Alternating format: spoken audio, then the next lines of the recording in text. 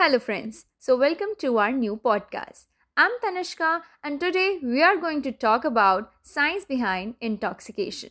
Today, we'll discuss the ins and outs of intoxication and offer listeners a special surprise at the end.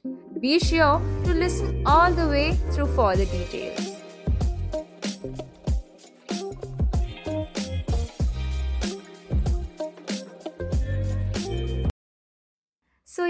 Today I'm having Prateek as my co host. He's into law with a passion for social service, and I'm so grateful for having him today in this conversation. So, hello Prateek, how's you? How's it going? And how's your mental zone working right now? Hi Tanishka, I'm good and thanks a lot for having me here. And yeah, if you ask about my mental zone, so to be honest, yes, I'm quite nervous, but I'm also delightful as I'm starting my podcast journey with you. Oh, I'm full of beans. So, Prateek, you know now what we were going to talk about in today's podcast? Tanishka, I think it's crystal clear. I'm going to talk about science because our topic is science behind intoxication, and I will be specific and I will try to explain in simpler terms as these things are little complicated. Also, I've divided this topic in such a way that in the first part, I'm going to give scientific answers to all your questions, and second part, we are having a special surprise as I already mentioned earlier. Okay, fine. So, my first question towards you is what is intoxication and why is it a problem? Uh, See, Tanishka, if we say etymologically, intoxication is an administration of poison in our body or going into the state of inebriation, that is influence. And now, if we say scientifically, it is a pathologic state of excitement, which causes impaired judgment or hampering the ordinary course of action of a sane minded human being, which is caused by excessive hormonal release. And at last, if we say medically, it is an induction of disorder consisting of reversible maladaptive behavioral or psychological changes in us. Now, coming to the second part of our question, apart from the obvious issues relating to the illegality of some drugs and the many health risks associated with the mode of administration, like if we say ingestion and inhaling, a small proportion of it may also develop dependency as a result of frequent episodes of intoxication. So, perhaps the most concerning issue of all, according to me, is that risky activities of all sorts increase, even with low levels of intoxication. So, finally, Tanishka, in conclusion, I would like to quote the findings of a report published by National Health and Medical Research Council somewhat 20 years ago. So, the report says that people generally tend to engage in more adventurous and risky behavior, and the potential for harm is elevated considerably when they are in the state of intoxication, as we have seen in many cases in India also. And a huge proportion of all kinds of alcohol and other drug related problems are due to intoxication. So, mainly if we say accident, overdose, and self harm are very high in youth nowadays. I hope I'm pretty much clear with this question. Yes, you are. I understand it so well. So, the next is what causes intoxication and what makes it addicted? Okay, so this question is quite scientific in nature because our endocrinal and nervous system comes into play. So I will start from the basics. So in simpler terms, brain has a sort of reward system integrated into it, and in a healthy person, the reward system reinforces important behavior that are essential for survival. Such as eating, drinking, sexual activities, and social interactions. So it's like reward system ensures that we reach for our food when we are hungry, because after eating we will feel good. It makes the activity of eating pleasurable and memorable, we can say. So we would want to do it again and again whenever we feel hungry. So frequent doses of intoxication of natural unnatural substances kinds of hijacks this system, and that turns the person's natural need into drugs need. Okay, Tanishka, if you don't mind, I will directly jump onto the scientific aspects of this question. So we all know that, and we have studied in our high school, that brain consists of billions and billions of nerve cells or neurons and neurotransmitters. So neurons communicate through chemical messages, and when a neuron is sufficiently stimulated, it creates an electrical impulse. I hope you are getting it. So this triggers the neurotransmitter to fill the gaps known as synapses. These synapses, which in turn allow the signals to pass. So these synapses are the gaps that are present between two neurons. So the breakthrough in this process is the transmission of dopamine, and this is also known as feel-good hormone in common language. And these are released by ventral tegmental area, also known as VTA. So engaging in enjoyable activity stimulates the dopamine producing neurons, and then it further reacts with the receptors to create a pleasurable feeling, or the rewarding effect, as I explained in the previous question. And gradually what happens is the dopamine is transported back to the neurons by special protein. So I cannot recall the name of that protein now. And what the substance of intoxication do is they increase the level of dopamine. So like if we consider in the case of alcohol or heroin or nicotine, these are the most common substances of intoxication. They indirectly excite the dopamine producing neurons in the VTA. So VTA is the target site for such substances. And Tanishka, if we talk about cocaine and meth, so what it does is it blocks the uptake of dopamine transporter protein, and in addition to that it enters the neuron and triggers the dopamine even in the absence of electrical impulse. So a combination of these two phenomena creates a continuous stimulation, maybe overstimulation, resulting in an intense euphoria. And Tanishka, the biggest drawback I want to highlight to the listeners is that it desensitizes the reward system. So the person no longer feels rewarded with everyday stimuli like food, sex and social interaction, and the only thing that's rewarding is the drugs. So this is how the substance changes the person's life priority, and this is the biggest drawback of the intoxication. And after some times even the drug loses its ability to reward, and even higher doses are required to achieve the said rewarding effect. Yeah. I agree. So now I want to know, why do only some people get addicted? Huh. So Tanishka, to answer this question, I would like to highlight an experimental research paper published by Professor Bruce Alexander. He hails all the way from University of Michigan. And this particular research paper also made it to a renowned book, The Psychology of Addiction, published by Routledge. So I strongly recommend you to read this book. So what Professor Bruce did was, he caged and isolated certain rats in two different compartments. And the first compartment was small and bleak, and the rats living in those were devoid of food. There was not much food available in that cage, and drugs like morphine, heroin and cocaine were kept in that cage. And the other cage was properly designed into colony housing, and it included cedar shavings, ample food, and other rats to socialize, and lots of nooks and crannies for hiding, nesting, and having some rat fun. So these studies showed that rats live in rich and social environment, the second cage I'm talking about, took less or almost no drugs even when they're freely available.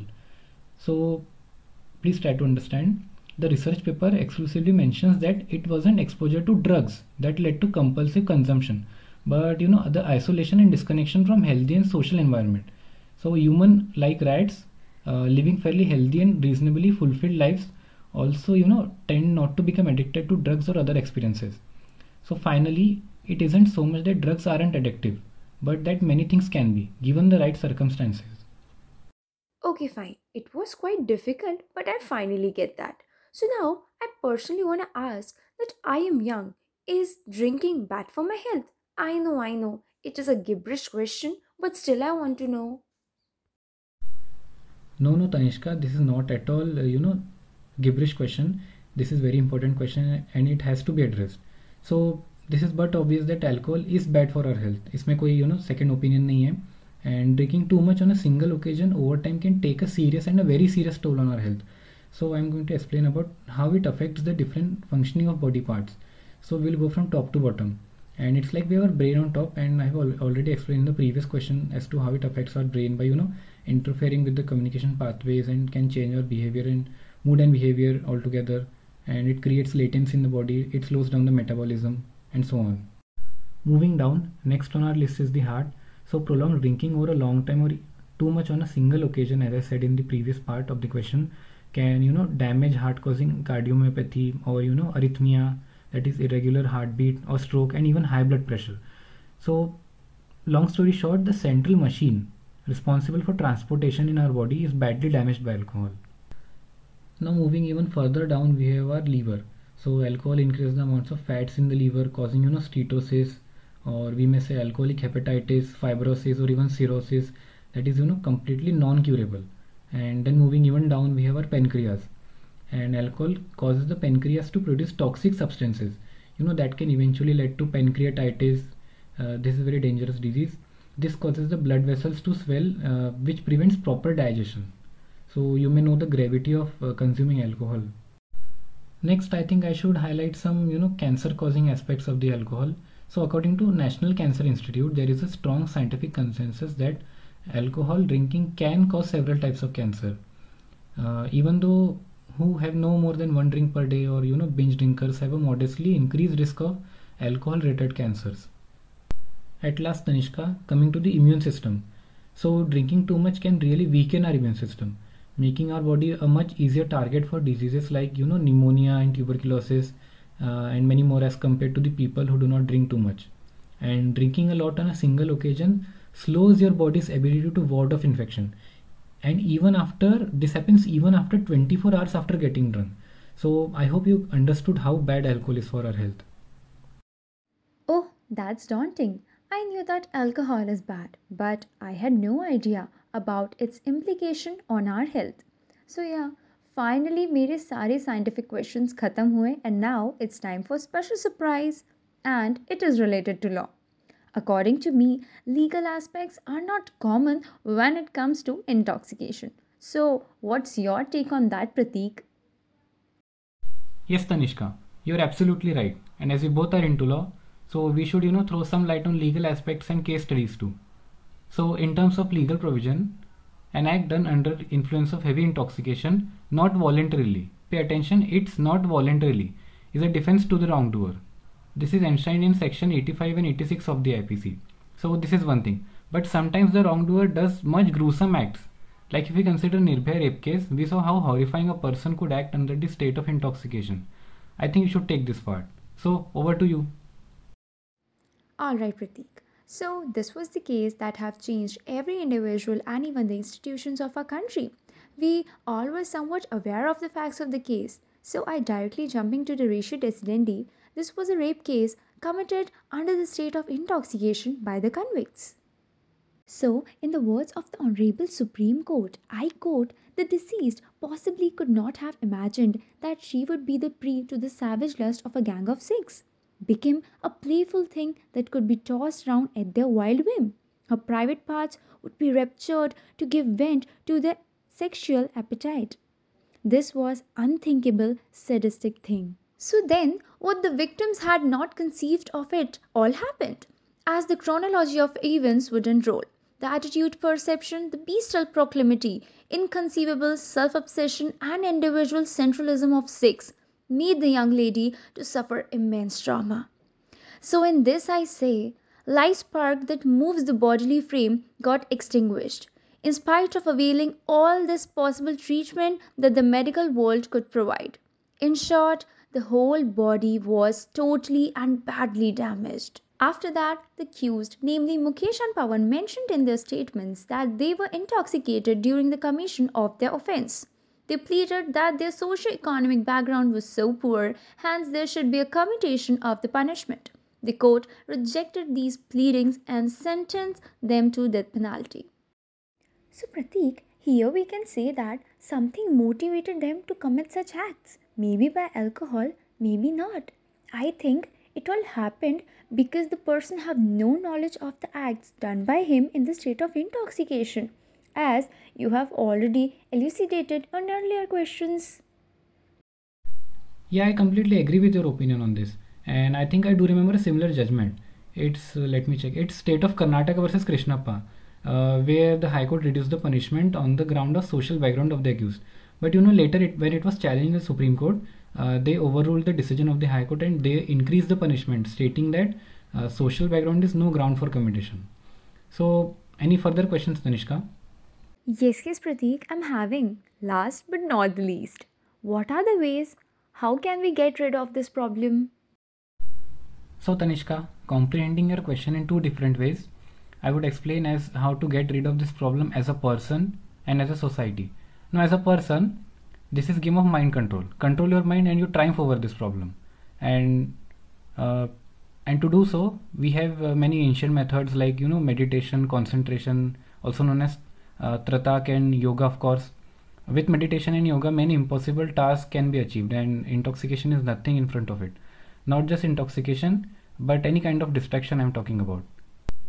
Now, as a society, this issue must be addressed more frequently.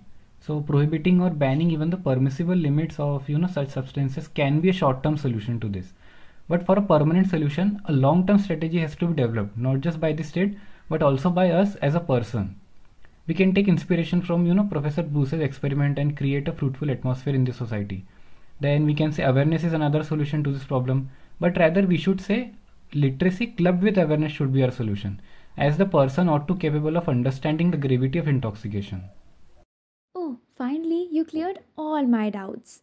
So, thank you so much, Pratik, for joining us today, giving your precious time. Your kind words mean a lot to me. So, with this, we are going to end our podcast. Stay tuned, take care, bye bye.